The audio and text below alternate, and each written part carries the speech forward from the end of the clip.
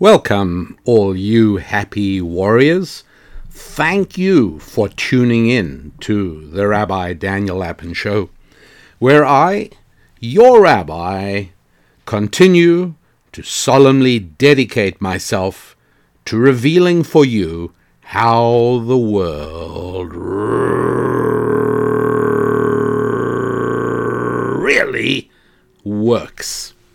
Thanks for being part of the show, and thank you for telling other people about it, because this is a show in which we spend a little time together every week exploring ancient Jewish wisdom and exploring its implications on the Bible in areas of people's lives that they really do care about.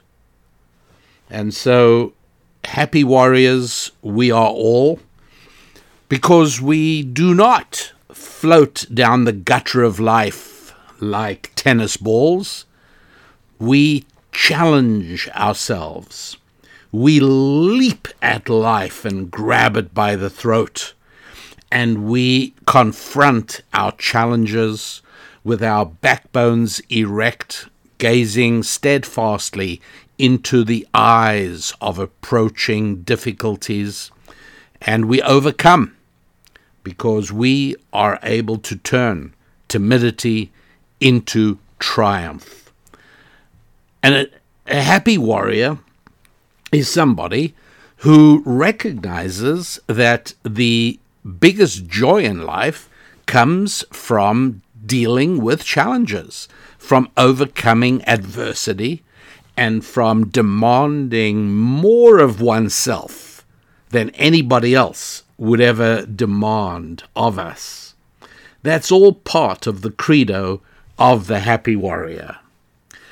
And one of the challenges, I think, that we're having right now, and this is not unique to the United States, and I mention it knowing full well that even just this past week, I have received either comments or letters to our website from people in Botswana, one person from Botswana, which is a wonderful little country in southern Africa, and from Kenya, from Canada, several from Canada, Toronto and Vancouver, two major Canadian cities, as well as from some places that are smaller and less noticeable, less well known, from India, from Chile, Russia, Ukraine, Israel, and believe it or not, one letter from a lady who listens to this show in Saudi Arabia,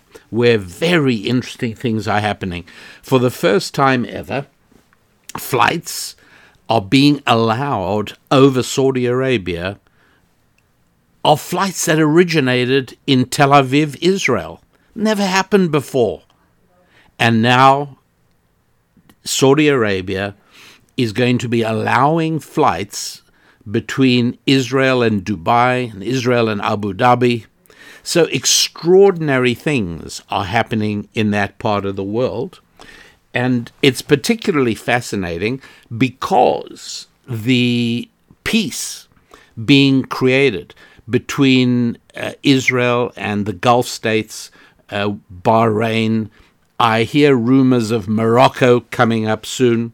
All of these amazing agreements do not involve the Palestinians, right? The guys causing the terrorism and the trouble around Israel and sometimes in Israel. It doesn't include them. And you might remember there was perhaps one of the most incompetent secretaries of state we've ever had, a terrible guy called John Kerry. And only a few years ago, this is what he said. There will be no separate peace between Israel and the Arab world. I want to make that very clear to all of you. I've heard several prominent politicians in Israel sometimes saying, well, the Arab world's in a different place now. We just have to reach out to them and we can work some things with the Arab world and we'll deal with the Palestinians. No, no, no, and no. I can tell you that, reaffirmed even in the last week as I have talked to leaders of the Arab community. There will be no advance and separate peace with the Arab world without the Palestinian process and Palestinian peace. Everybody needs to understand that. That is a hard reality. Right. It's a hard reality if you think that what a career politician like John Kerry says is valid and important. But it isn't, you see, and that's really something that is understood by more and more Americans. It's understood very much by Donald Trump, who has, I think, effectively recognized that one of the divisions in America, it was the Trump and Hillary Clinton division. It's now it is now the Trump and Biden division, is really between the world of American university-centric intellectuals, people who simply never have to worry about next month's rent, people who don't actually make anything or grow anything, but who are professional talkers and opinion makers, and on the other side, everybody else. Now, I know that I am speaking about America, and don't for a moment think that I'm not aware of you in Botswana and you in Kenya and you folks in Canada and in India and Chile, the people in Ukraine, I heard from recently, Russia, Israel, and Saudi Arabia. The things I'm talking about now, right now, may be mostly relevant to the United States, but they are not irrelevant to you. Firstly, because what happens to the United States is very important for almost every country in the whole world. So no matter where you live, you kind of want to know more about what's going on in the United States than you care about what's going on, for instance, in Sri Lanka or Bangladesh. What's going on in America actually probably will impact you in one way or another.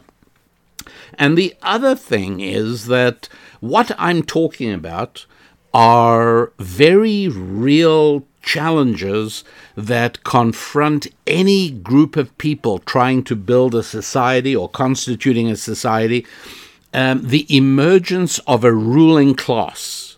This is real.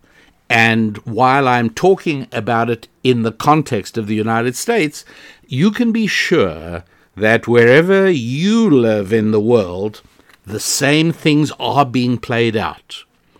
Thomas Sowell wrote a book, this goes back, I want to say 30, 40 years, but Thomas Sowell's books are really timeless. And the name of this book was Knowledge and Decisions.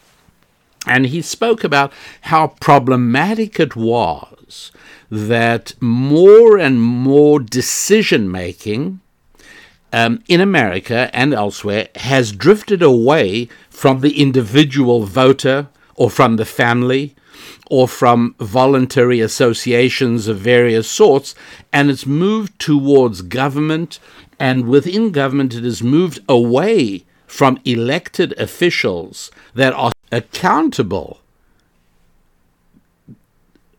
People who are elected are accountable to the electorate, and these decisions, or the decision-making has moved away from accountable individuals and away from elected individuals towards more insulated government institutions, bureaucrats, judges. And one of the very disturbing things that's been happening in the United States are the number of occasions on which Congress, that is supposed to be making the laws, actually surrenders that authority to bureaucrats operating within the vastness of government. And they like that because, obviously, if it is a decision that some of their constituents would not favor, they don't have to go back to their constituency and say, well, yes, I did vote for that. They don't vote for it at all, and they hand the decision-making to the bureaucrat, who is a shadowy, concealed figure, never accountable to voters or individuals or families. And so what Thomas Sowell wrote about was this growing tendency for important decisions to no longer be made by citizens, but to be made by this new ruling class. And it's a huge problem. There's no question about it. Jason Riley wrote about this a little while ago in a very, very good piece where he spoke about how troubling it is that we have watched the transfer of decision-making authority to expert intellectuals, environmental regulations, public health. These are areas in which no longer are decisions made by people that have been elected by the population, but they're made by experts. They're made by groups of people who are placed in position and who expand their own bureaucracies at all times.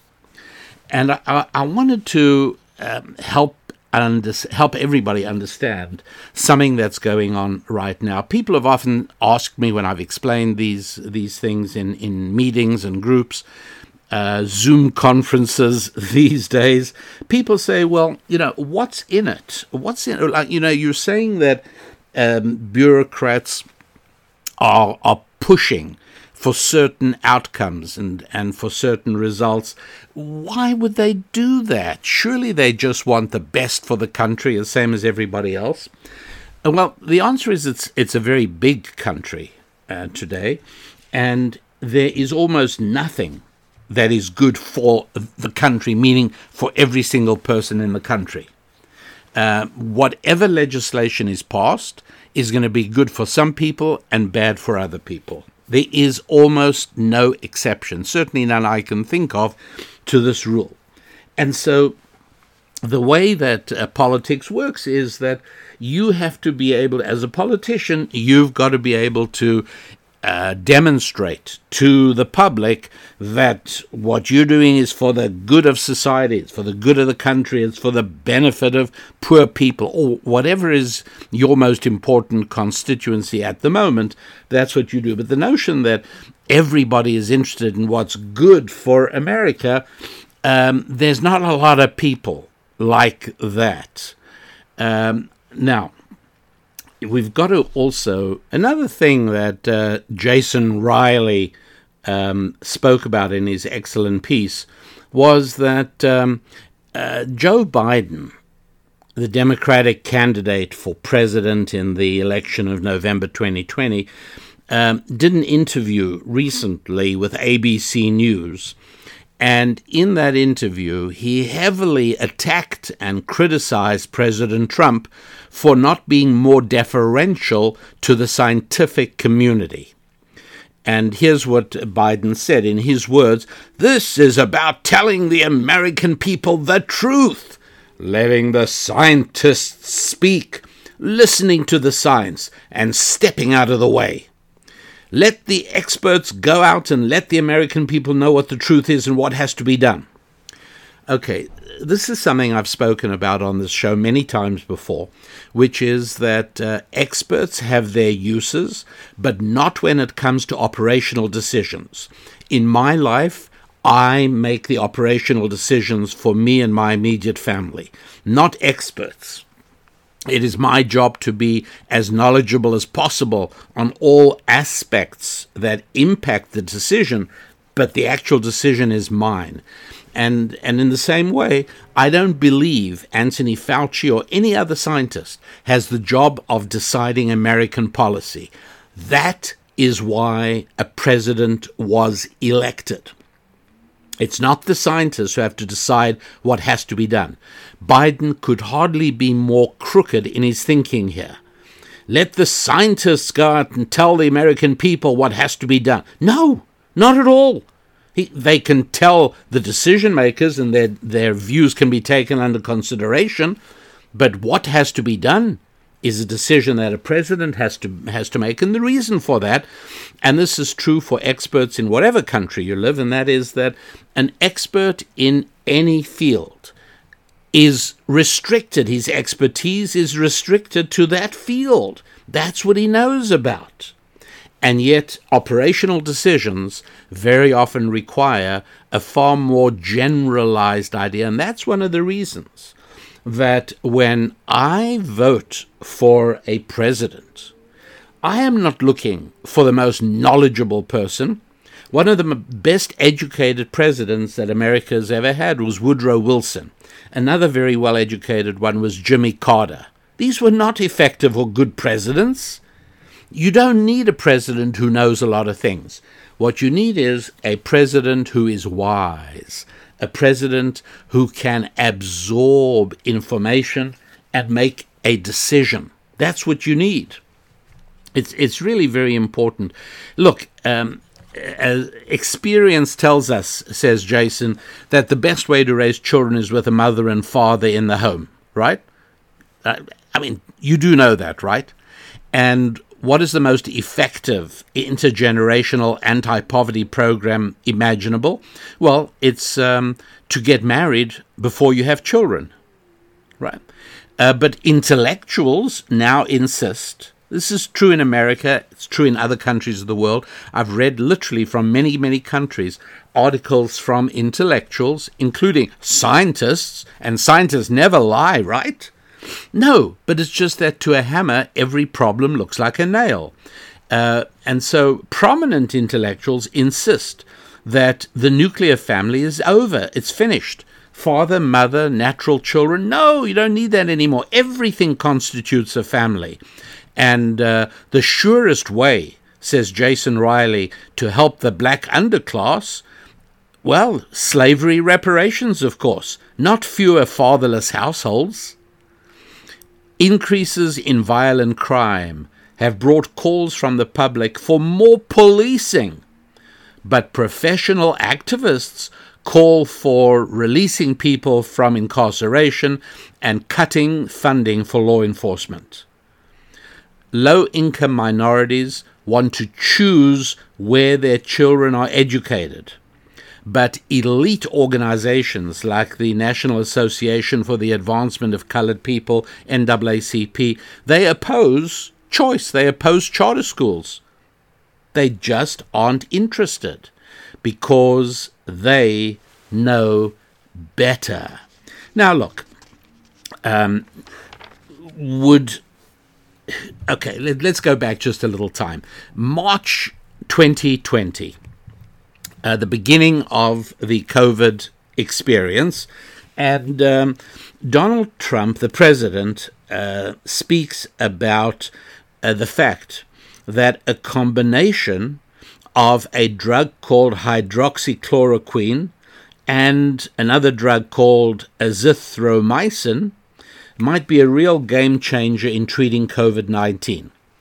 Now, let's just first of all establish what those drugs are. First of all, let me say that if anybody I know was unfortunate enough to contract COVID-19, I would urge them without hesitation to go ahead and take hydroxychloroquine and azithromycin. Why would I do that? Because President Trump said so? No. Because, number one, that drug, abbreviated to HCQ, instead of saying hydroxychloroquine each and every time, HCQ is what they call it, it's been used for 65 years. Really, millions and millions of people have taken it to treat malaria. That's very, very standard.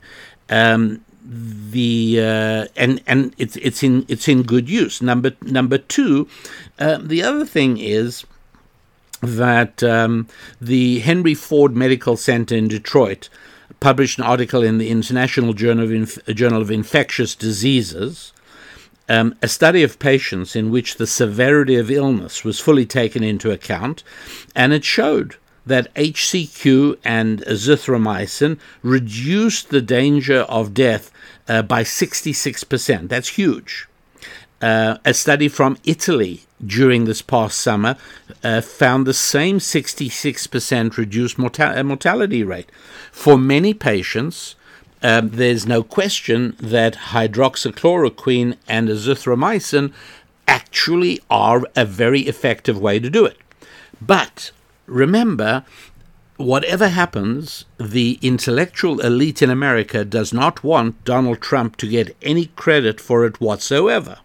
So much so, by the way, that had President Obama, who got the Peace Prize, Nobel Peace Prize for doing absolutely nothing other than breathing, had he brought about this peace, which his Secretary of State, John Kerry, said, "Oh, it can never be done. You absolutely cannot make peace with the Arab world if you don't make peace with the Palestinians."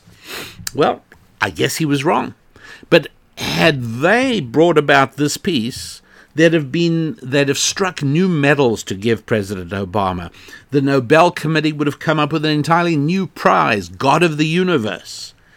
But because it was Donald Trump, the New York Times complained that at the signing ceremony of literally the most significant Middle East peace initiative in the history of Israel, at the signing of this thing, all the New York Times had to say about it was that people were not socially distanced and not wearing masks properly. Okay. Look, everything is to make sure that President Trump does not get any benefit. So after he announced the possible value of hydroxychloroquine and azithromycin back in March of 2020, what immediately happened was that CNN and the Washington Post and the whole mainstream media started yelling and screaming that HCQ is totally ineffective against COVID-19 and it might even be dangerous. And they literally downplayed and ignored all the evidence. The president didn't pull that out of his hat. There is a lot of research on the effectiveness of these drugs. By the way, a study from China, which was published in no less a magazine than Nature magazine, which is a respected paper, showed that HCQ does inhibit COVID-19 in cells. What happened was that the scientists and the physicians were actually doing other studies, and this often happens in medicine and other discoveries, and they happened to notice that nobody of the people who were being admitted to Chinese hospitals with COVID-19 happened to have been being treated with HCQ for diseases of connective tissues. In other words, there are a lot of patients who had COVID, but who were being treated with HCQ, and they were not brought into the hospital with dangerous conditions. So they said, wait a second, this looks as if HCQ does inhibit the destructive effect of COVID-19. Wow! And sure enough, tests were done, and yes. And so today, if you attend a dinner party of university professors or teaching assistants or graduate students, and you bring up HCQ, there'll be bursts of hysterical laughter. Oh, our stupid president thinks that stuff actually helps against COVID. It actually does. And the entire public health bureaucracy and the entire mainstream media, they are happy to have more Americans dying. That's right, they are literally happy to have more Americans dying rather than that the president should get any credit whatsoever for saying something good, positive, and true. And it's very, very, very interesting. So much so that the Veterans Administration, when the president spoke about the swamp, the Veterans Administration is part of it. And the Veterans Administration immediately issued a study that they didn't even put through peer review. They were in such a hurry to get it out after President Trump's remarks about HCQ. And they say, well, the Veterans Administration studies show that a higher percentage of patients died of COVID if they were being treated with HCQ, right? So that sounds pretty bad. The CNN then trumpeted out their headline, "No benefits, higher death risks from the president's advice." Turned out, however, that Veterans Administration study was flawed. It had ignored a crucial factor that's part of this, and that is that patients who did receive HCQ in the study were to start with much sicker than those who did not. And so there was no evening out for seriousness of disease. So, and you got to remember that at that time, expert Dr. Anthony Fauci was still recommending doing nothing for patients quarantined at home. So, again, nobody is saying that HCQ azithromycin combination is sort of a miracle and it totally gets rid of all COVID, but it does seem to dramatically reduce the severity.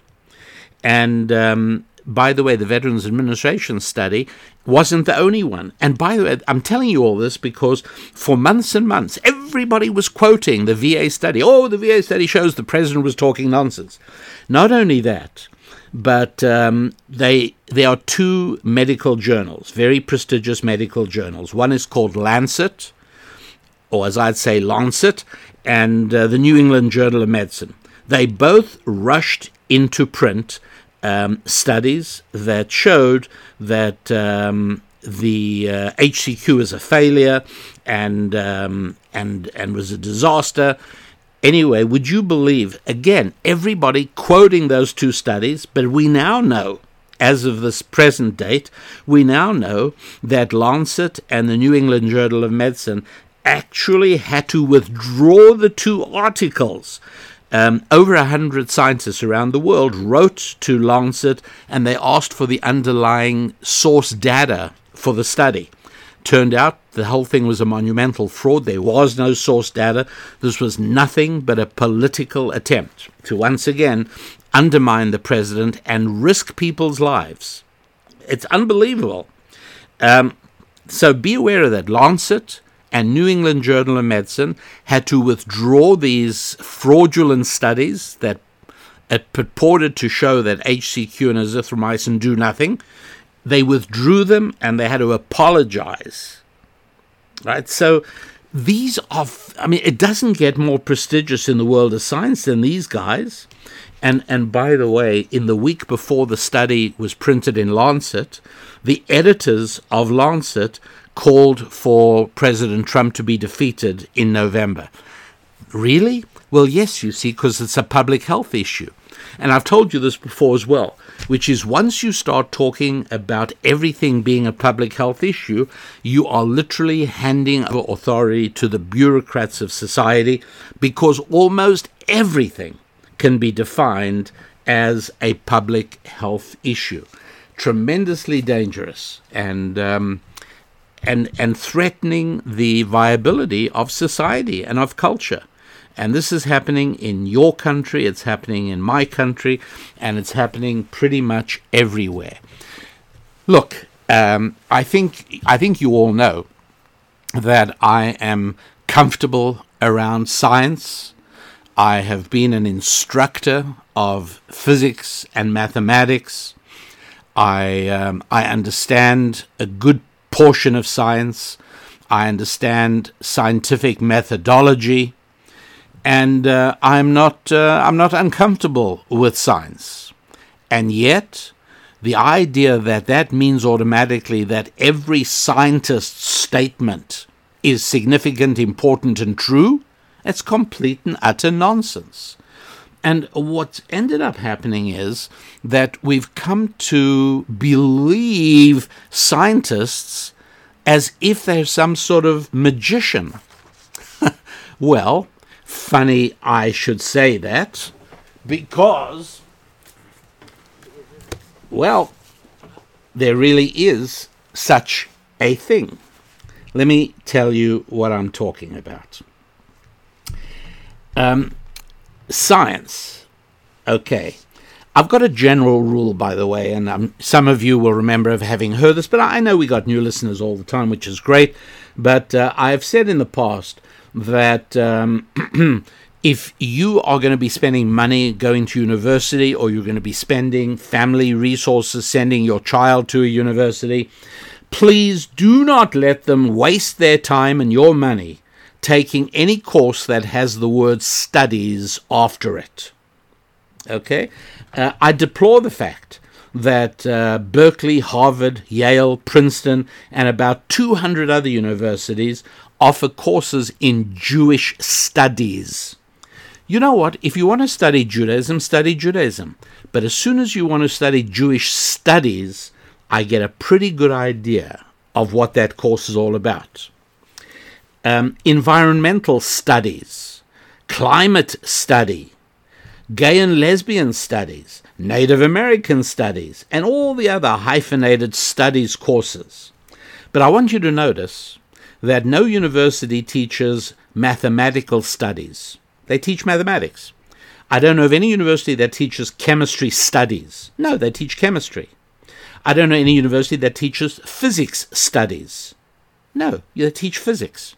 The word studies is a very clear clarion warning that it's fraudulent. It's a fraudulent area of study. Engineering. Have you ever heard of a university teaching engineering studies? I studied engineering.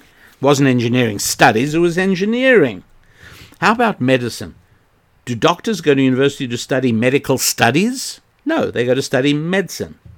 But the word studies tells us that it's an academic fad, it's a trendy thing, and that it has nothing to do with how the world really works. And why would you study anything that has no bearing whatsoever on how the world really works? That's important. Well, that being the case, how many times do you think magic and magicians are mentioned in the 5 books of Moses? Okay, now again, I just want to clarify that my perspective is through the lens of ancient Jewish wisdom, and so I'm going to sometimes tell you where things come from or where I get them and how they work, but whether or not you are a Bible enthusiast is irrelevant. You don't have to worry about that. If you're not, then just regard it as an interesting book or an uninteresting book. But for me, it's much more than an interesting book.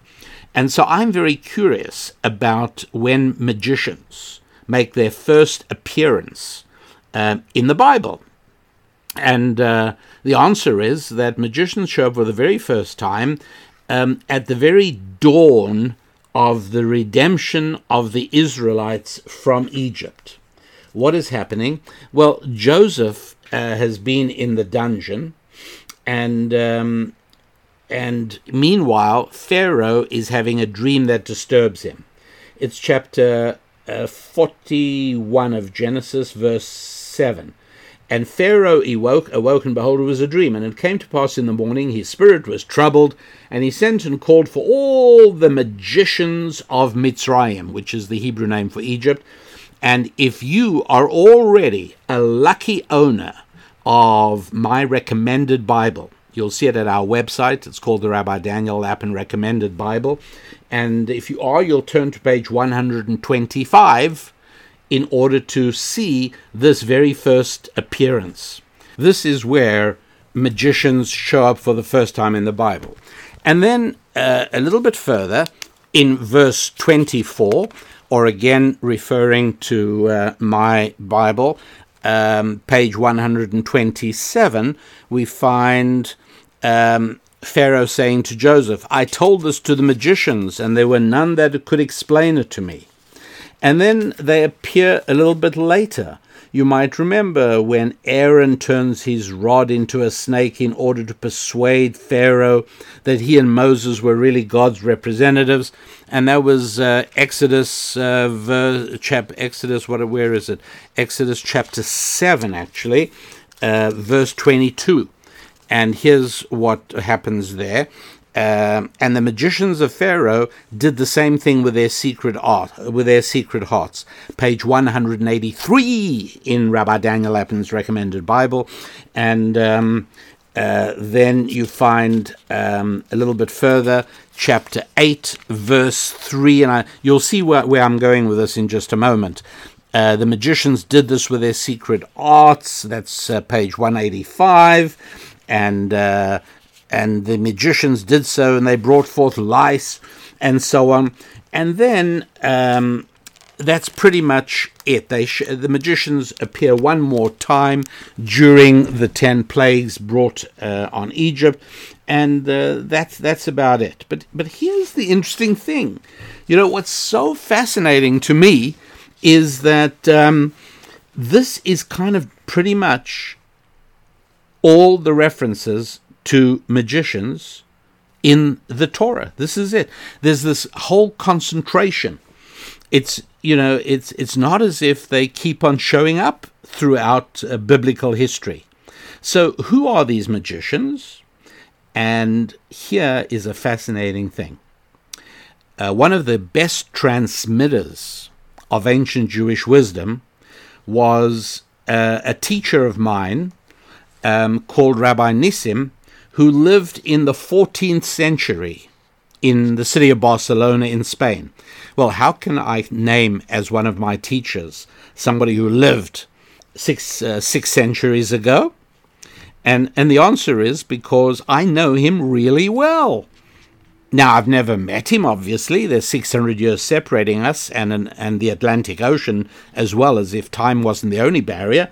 But I read his words constantly, and I have come to know him, and I've come to know his preferences and his leanings and his tendencies in terms of what he explains and how he explains it. He said a very valuable thing. He proved that looking at the Hebrew word for magicians, which again you will see quite clearly in that Hebrew English Bible that I recommend, he shows that the meaning, what magician actually means, is basically what we today would call scientists. Let's think, what are scientists? Scientists today are people who reverse and get rid of our troubles and many of our burdens in terms of ill health, in terms of hard work, in terms of physical discomfort. Just look what science has done in terms of getting rid of it. And it is almost like magic, but that's not the point. The point is that from the word magician, we understand they are the people who use the cutting edge to solve problems for the population. Air conditioning, wow. Frozen food, yes. Medicine, inoculations. Just think, okay, science it's a wonderful area. It's a fantastic thing. If somebody says, who does more for the world, scientists or archaeologists, that's not a hard thing to answer, right? I mean, really, it's pretty straightforward. And so, this is amazing. Who are these magicians? They are the scientists of the day. And they only appear in the context of Israel's deliverance out of Egypt. And the idea is very fascinating in that it shows us why there is a general tendency to venerate scientists. Now, I understand science, as I said. I see the truth and the power of science. I also see its limitations, obviously, but I certainly recognize the validity of science as a tool. But that doesn't mean that I automatically think that all scientists tell the truth all the time, any more than I think that as valid as the study of medicine is, that doesn't mean that every doctor is a good man or a good woman. It doesn't mean that at all. And so it's kind of helpful, I think, to understand that there are distortions, and the distortions will be used sometimes for political reasons, sometimes they will be used because of financial reasons. It's kind of interesting, but Science Magazine reported again this summer, 2020, that 54 scientists who work for the National Institute of Health have been fired. You know why? Because they failed to disclose financial ties to China. Pretty amazing, huh? 54 scientists. That doesn't mean only 54 of them have financial ties with China. Only 54 were fired because they didn't disclose it. It's pretty important. These are people who make statements that then find their way into policy, whether it's through magazines like New England Journal of Medicine or Lancet magazine, or whether it's because their information goes to the bureaucracy called the Center for Disease Control.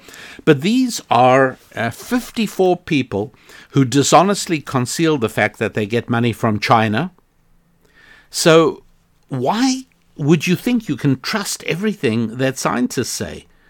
I mean, that is pretty awful. That this was simply not disclosed, that's pretty bad. Pretty bad. Another thing, the New York Times magazine published a piece recently about climate change caused migration. And they must have used the word might or could 100 times in the article. But basically what it was saying was anyone who lives in any area that is impacted by global warming is going to become a migrant. They're going to have to move and find another place to live. And it was a 2-part article, about 16,000 words. I mean, that's the size of a small book. New York Times Magazine article about the new crisis of migrants, people who are going to be moving around the world because of climate change. All the people who are going to leave Florida and want to move to Norway. All the people who are going to abandon Mexico and want to move to Sweden. And all the people who are going to leave Arizona and New Mexico and Texas and move to Maine and North Dakota. This is going to cause huge problems. Okay. You know, why don't we wait and see if that begins to happen? It'll be a slow process and there'll be ample time to do things. But no, because if you are in the talking trades, if you're not somebody who builds things or makes things or mind, and again, I'm not saying only the materialistic aspects of life matter. I'm just saying that people who actually do things with their hands, tend to be more rooted in reality than people with doctorate degrees, people who are university-centric. And so if I had to choose, to paraphrase something that the late, great William F. Buckley said, if I had to choose to hand over control of my life to 300 professors from Harvard and Yale University, or to hand over control of my life to 300 people who work on a Honda assembly line in Alabama or a BMW assembly line in Georgia or wherever it is, I'd rather take 300 factory workers making decisions over my life than 300 professors or intellectuals. It's as simple as that. It's called being in touch with reality, and kind of important, really. Now, you might remember that in the days of Joseph Stalin and the evil empire of the Soviet Union, there were constant famines. I don't know if you remember, every time there was a new 5-year economic plan, and millions of people ended up starving. This happened all through the 50s. What happened, and they always attributed it to bad weather conditions. Do you remember that? Very, very common. Yeah, this particular centrally organized plan would have worked if it wasn't for the fact that there was a bad weather, not enough rain, too much this or too much snow. It's why people are starving, not because of socialism as the organizing principle of a country's economy. No, it's always the weather. Well, I wanted to point out to you that this is happening again now, not only in the United States, but it's happening in Africa, it's happening in Asia, and that is terrible, terrible government policies, awful mismanagement, and now bad results are turning out to be the unintended consequences, and they take a lesson out of Stalin's playbook. You know whose fault it is? It's the weather. It's always the weather. It's never the planners. It's never the socialists. It's never bureaucrats. And where do we see this? Well, of course, forest fires in California. This has been going on for a few years now.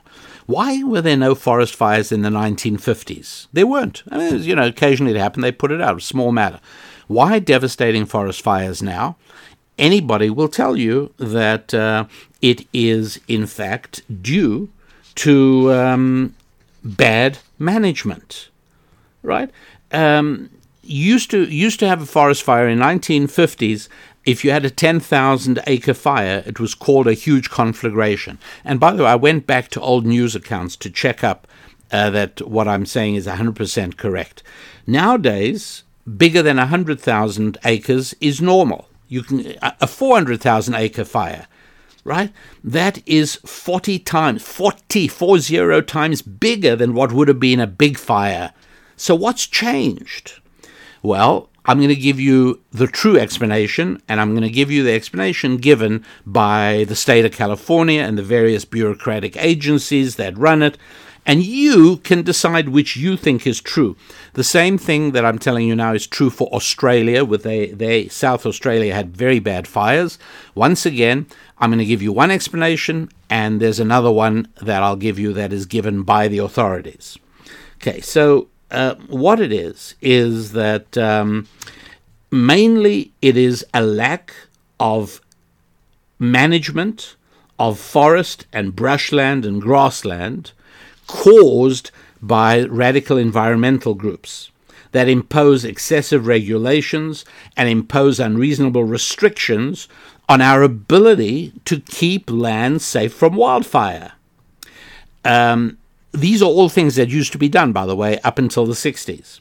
But now there's no controlled burning. And so what happens is you get a huge buildup of flammable fuels, which means dead wood, dead grass, because we're not allowed to burn it anymore. No longer are fire breaks maintained in forested areas. Did you know that? Well, now you do. They used to maintain fire breaks. These are called roads in forested areas, which not only help to confine the fire. Fires can jump a road or a break, but it takes a while, and it gives a chance to fight. More importantly, those fire breaks or roads leave firefighters with access to get into these places. Logging has been largely terminated, and good timber management, it's finished. These forests are now literally tinder boxes. Going all the way back to colonial times, controlled burnings have saved the forests from huge conflagrations. When you burn a large brush field and you use fire to thin the undercover brush, you keep the big fires away. There used to be programs to reduce the chaparral out west in California forests. That used to stop fires getting out of control. When the West was being settled, ranchers regularly burned fields of brush to make way for grazing and animal habitat and so on. This entire program of controlled fire, it's gone, finished.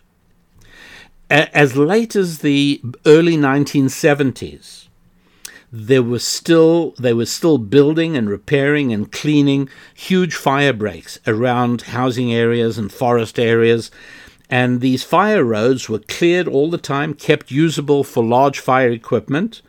And so there was access to remote areas, which allowed firefighters to attack fires and to do so when they just start.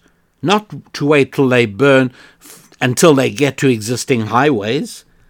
These roads not only served as brakes, but they also served as access. And now, because of the political power wielded by media and radical environmental groups, these fires take place. Now, that's the real reason fires are happening. Now, you want to hear the government reason? It's simple. Climate change. You see, when terrible socialistic policies produce terrible consequences, it's never the fault of the policies. It's always the fault of the weather. It's unseen. We couldn't have known it. Well, now global warming is causing all the fires. And I would venture to bet that you yourself have even heard of this explanation. You know why they're fires? Oh, it's climate change, global. Actually, it isn't. It's the result of socialism running the show. And one of the side effects of socialism is radical environmentalism, unavoidably. So, and again, this comes from climate scientists, right? And 97% of climate scientists are, okay, that I've already debunked that on an earlier show. But again, don't be vulnerable to this idea that science is the answer. You know, it isn't. And scientists are certainly not. For instance, scientists now tell you, and I saw this recently on a news broadcast, that scientists tell us that the one most important thing to stop the COVID outbreak is face masks. Now, I happen to think that face masks have a terrible impact on society. But at least up till this point, I didn't know much about their effectiveness. I was skeptical about it, I'll tell you, but I didn't actually know a whole lot about their effectiveness. What I did know was that it stops people from smiling at each other. It causes outbreaks of ill will between citizens, as some people feel that other people who are not wearing masks are endangering them, trying to kill them. And, you know, people get panic-stricken, people get frightened. And so, the old person who yells at a young person not wearing a mask, "You're trying to kill me." I understand what panic and fear do to people. And I regard this as one of the huge costs of the mask policy. But I thought maybe at least, maybe it helps a little bit. And the answer is that no, it actually doesn't help at all. So let me explain what I'm talking about. And this is something you can see yourself very clearly. Many, many tests have been conducted on the effectiveness of these masks at stopping certain things getting through. Now, let me just tell you what these masks are originally made for. They're called surgical masks for a very good reason. They are worn by surgeons during operations. And a surgeon in operation, his head is usually directly over an open cavity in the patient on whom he's operating or she's operating. And the result is that in order to make sure that no spittle or anything like that dropped from the surgeon's face down into the open wound or the open area of the patient's body, they gave them surgical masks to cover the mouth and the nose, just to make sure nothing that could be a contaminant or an infectant would drop from the surgeon's face. So those are literally like huge things by comparison.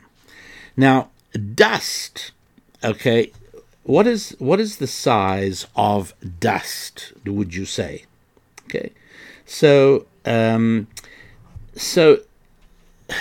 Okay, so let me give you by way of example. These COVID masks, these surgical masks that everyone's wearing, and people are all getting upset if somebody's not wearing them. Okay, so the tests were to see whether they stop dust particles getting in.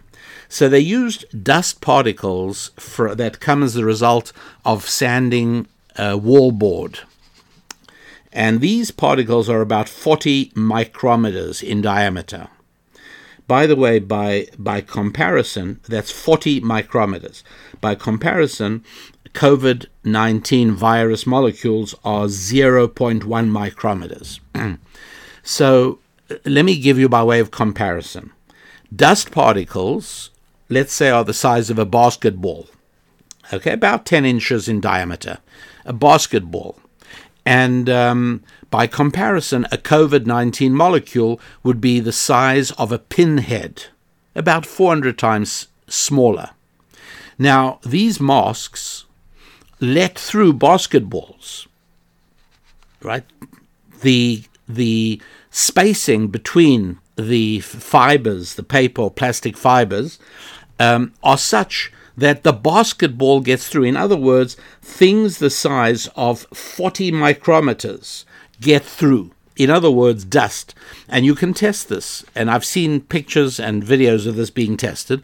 You wear one of these masks that everybody's being told you have to wear when you go into a store. And if you wear it in an area of, shall we say, large dust particles like wallboard, particles from sanding wallboard, you will find them on your face. You will have breathed them right the way through that surgical mask, and you'll find them around your nose and mouth. So the basketball-sized object is getting through. Do you have any idea of how easily the pinhead-sized object gets through? So, again, let me just make clear. These masks that everyone's telling you have to be worn, they let through objects of 40 micrometers. And yet the COVID virus is 0.1 micrometer. Do you think it has any trouble getting through? Bottom line is, it's a total farce being promoted by people who have all their own reasons for doing this. And it is absolutely not stopping any COVID you may have from getting out to other people, and it's not stopping anything from other people in the environment getting through to your nose or mouth. Zero effectiveness. Zero. Well, I will tell you that what is not good is that I've spoken to a number of doctors, particularly doctors in emergency rooms lately, and they're seeing more and more cases of students who are wearing these things for 6-7 hours a day, getting fungal and bacterial infections. Why? Because they're wearing dirty masks. They don't change their masks every day, and they don't keep them clean. So after you've been wearing a mask for a few days and you put it on again, at that point, heaven knows what you are breathing in. The idea that it's doing some good, nah, not exactly, not happening. So again, use your own judgment.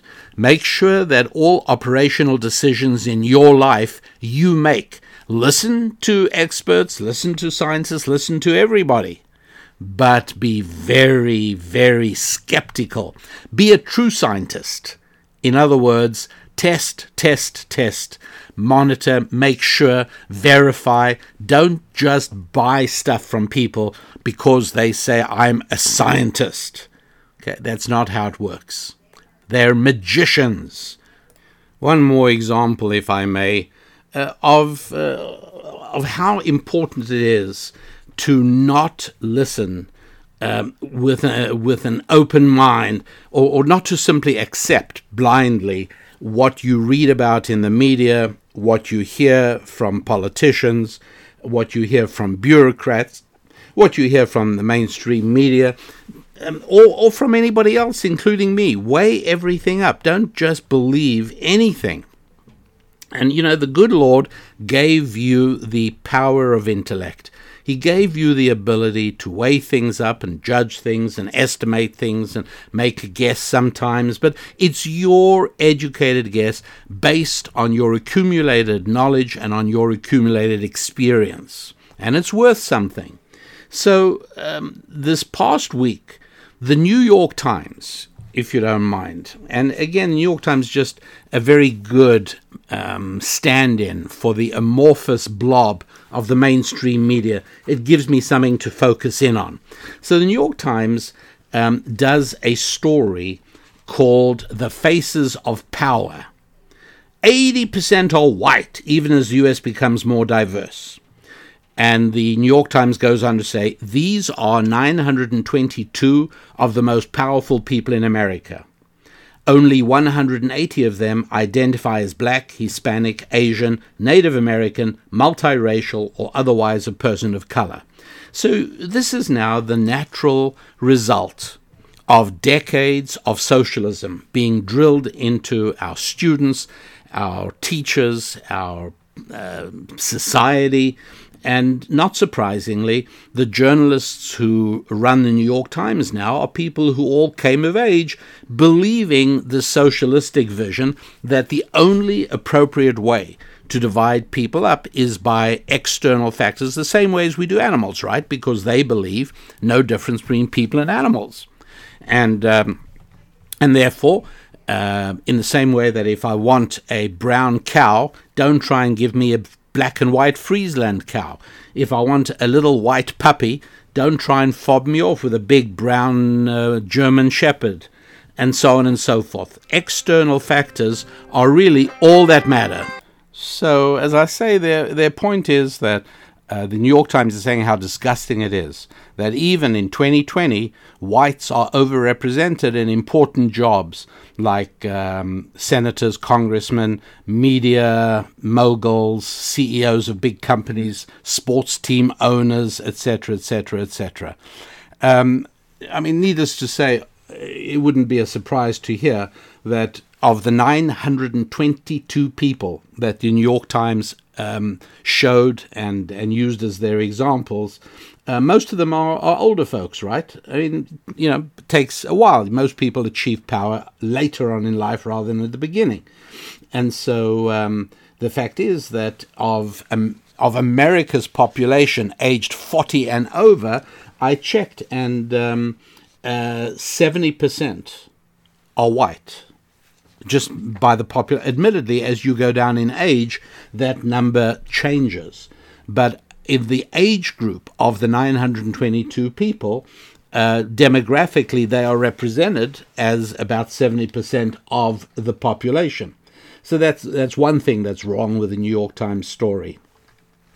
Other than that, the idea that we have to be color matched is a huge problem and lies at the source of much of the unrest afflicting America during the summer of 2020.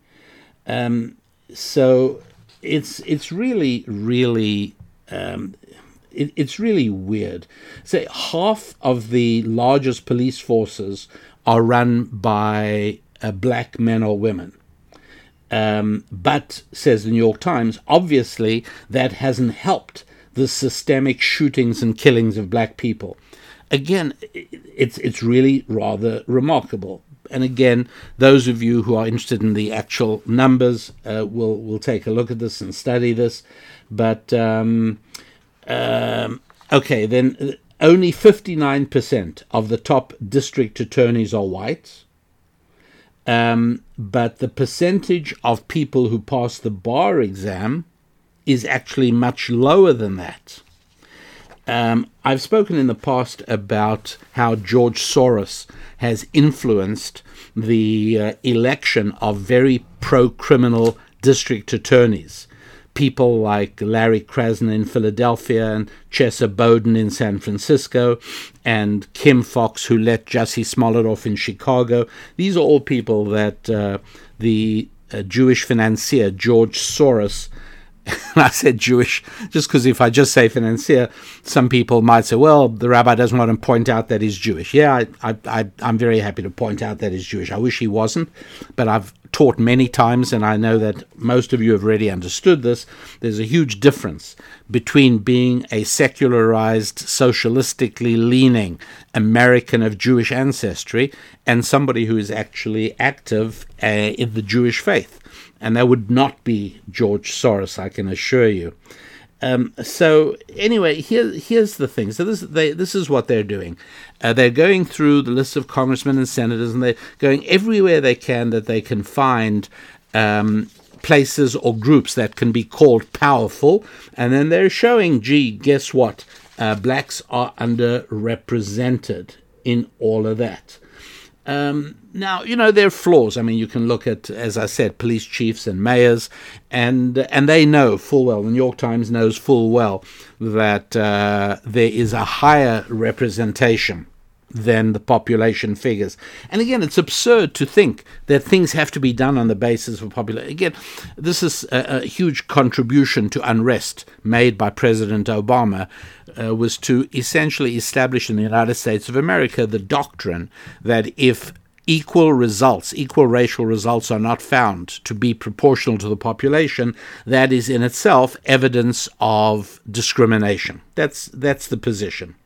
Now, I thought about this a little bit, and the first thing I thought about was, and you can tell me what you think, but the first thing I thought about was, okay, so if overrepresentation, right, too many whites, obviously must mean discrimination against blacks. How many black fighter pilots are there in the U.S. Air Force? Would there be 12%? No, the answer is much, much less than that.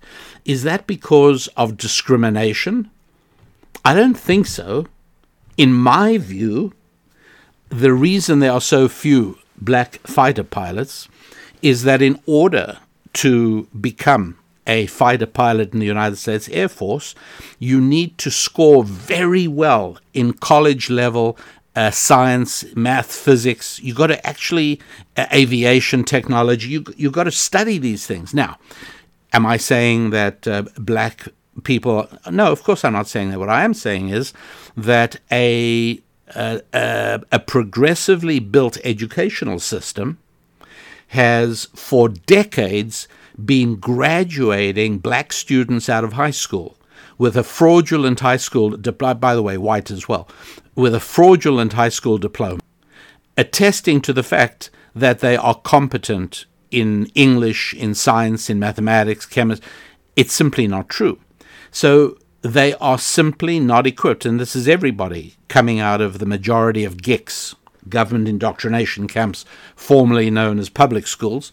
They come out simply incapable of taking and passing the requisite college courses in order to qualify for a United States Air Force as aviators. It's very simple. How about something else that occurred to me? About 70% of NFL players are black, and about 80% of basketball players are black. Easy to look that up. And so how about, what does this mean? Does this mean that whites are discriminated against? Really? Are you ready to say that? You got to say that. If lower black numbers in some fields are because of discrimination and bigotry, then lower white numbers in certain fields would have to be exactly the same, right? And so who is doing the dirty work?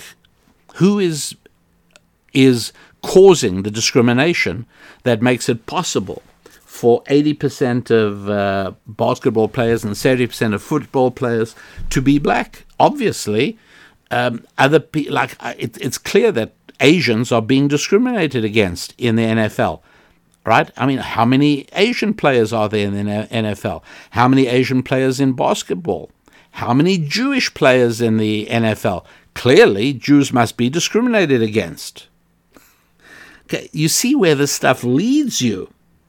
It's really very horrifying. I then did something else with the New York Times list of 992 powerful people. The population of Jews in America are about 1.5% of America's population.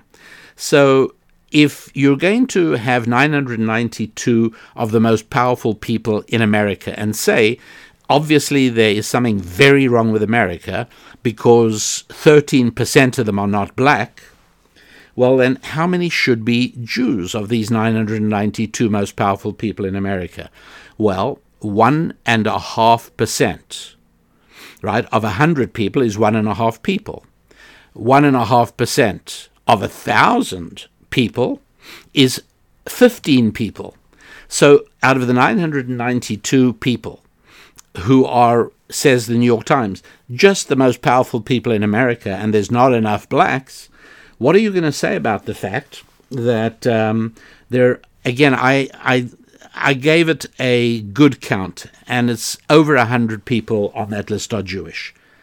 You could probably get up to about 130, but nobody would dispute that out of the 992, 120 are Jewish. Some are better known as Jewish, some less known. But that means now that instead of having 1.5% of the list Jewish, we have about 10%, more than 10% Jewish. What do you say about that?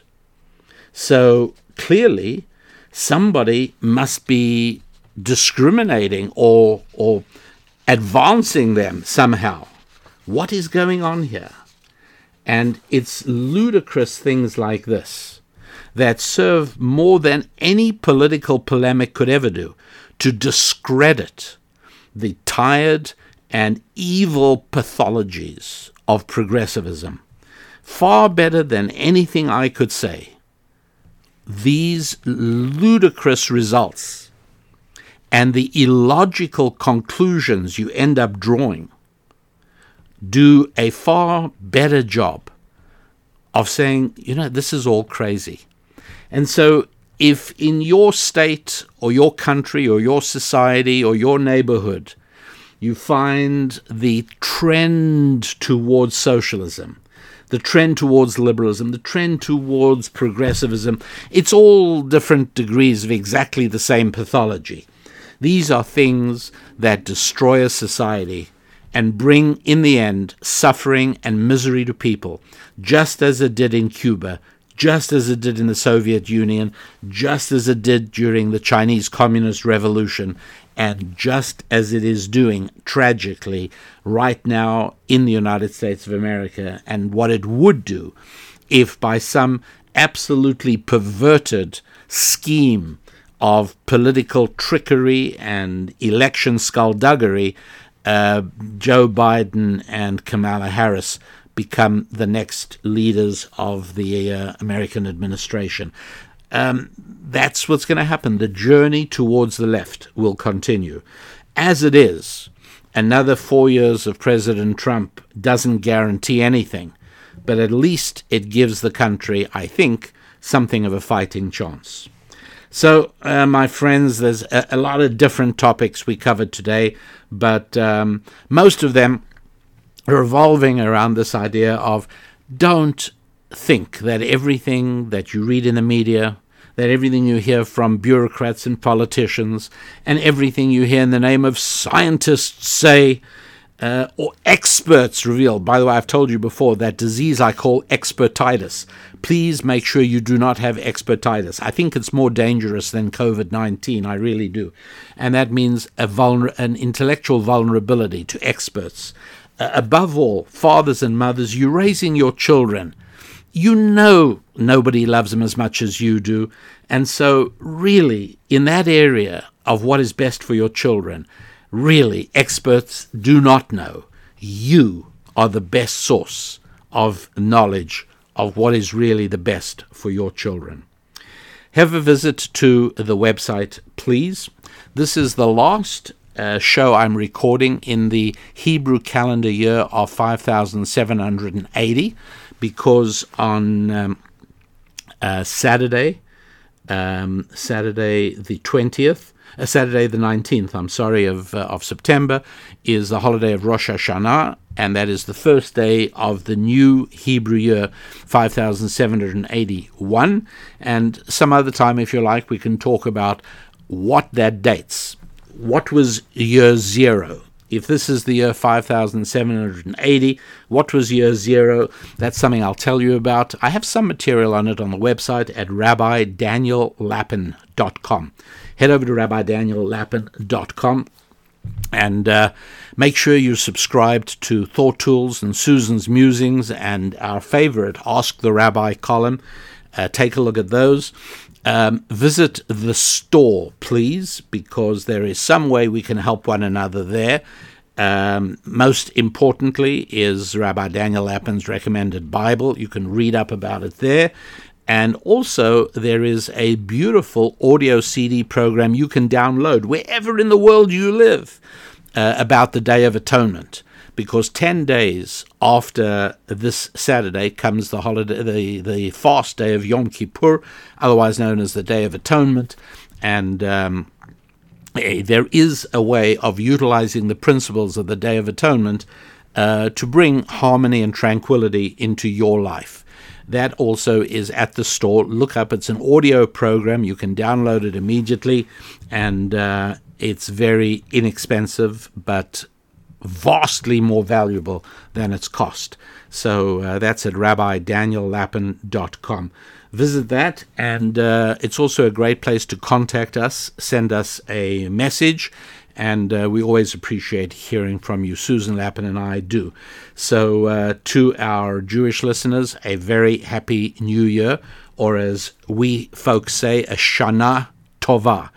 And those of you who are beginning to spot Hebrew words in your Hebrew English Bible that I recommend, you'll know Shana means year, and Tova means good. Doesn't mean happy, it means good. And so to all of you, wherever you are and whoever you are, a very good year. And of course, until we are together a week from now, I wish you 7 wonderful days of good times with your finances, with your families, with your friendships, with your fitness, and your faith. I'm Rabbi Daniel Lapin. God bless you.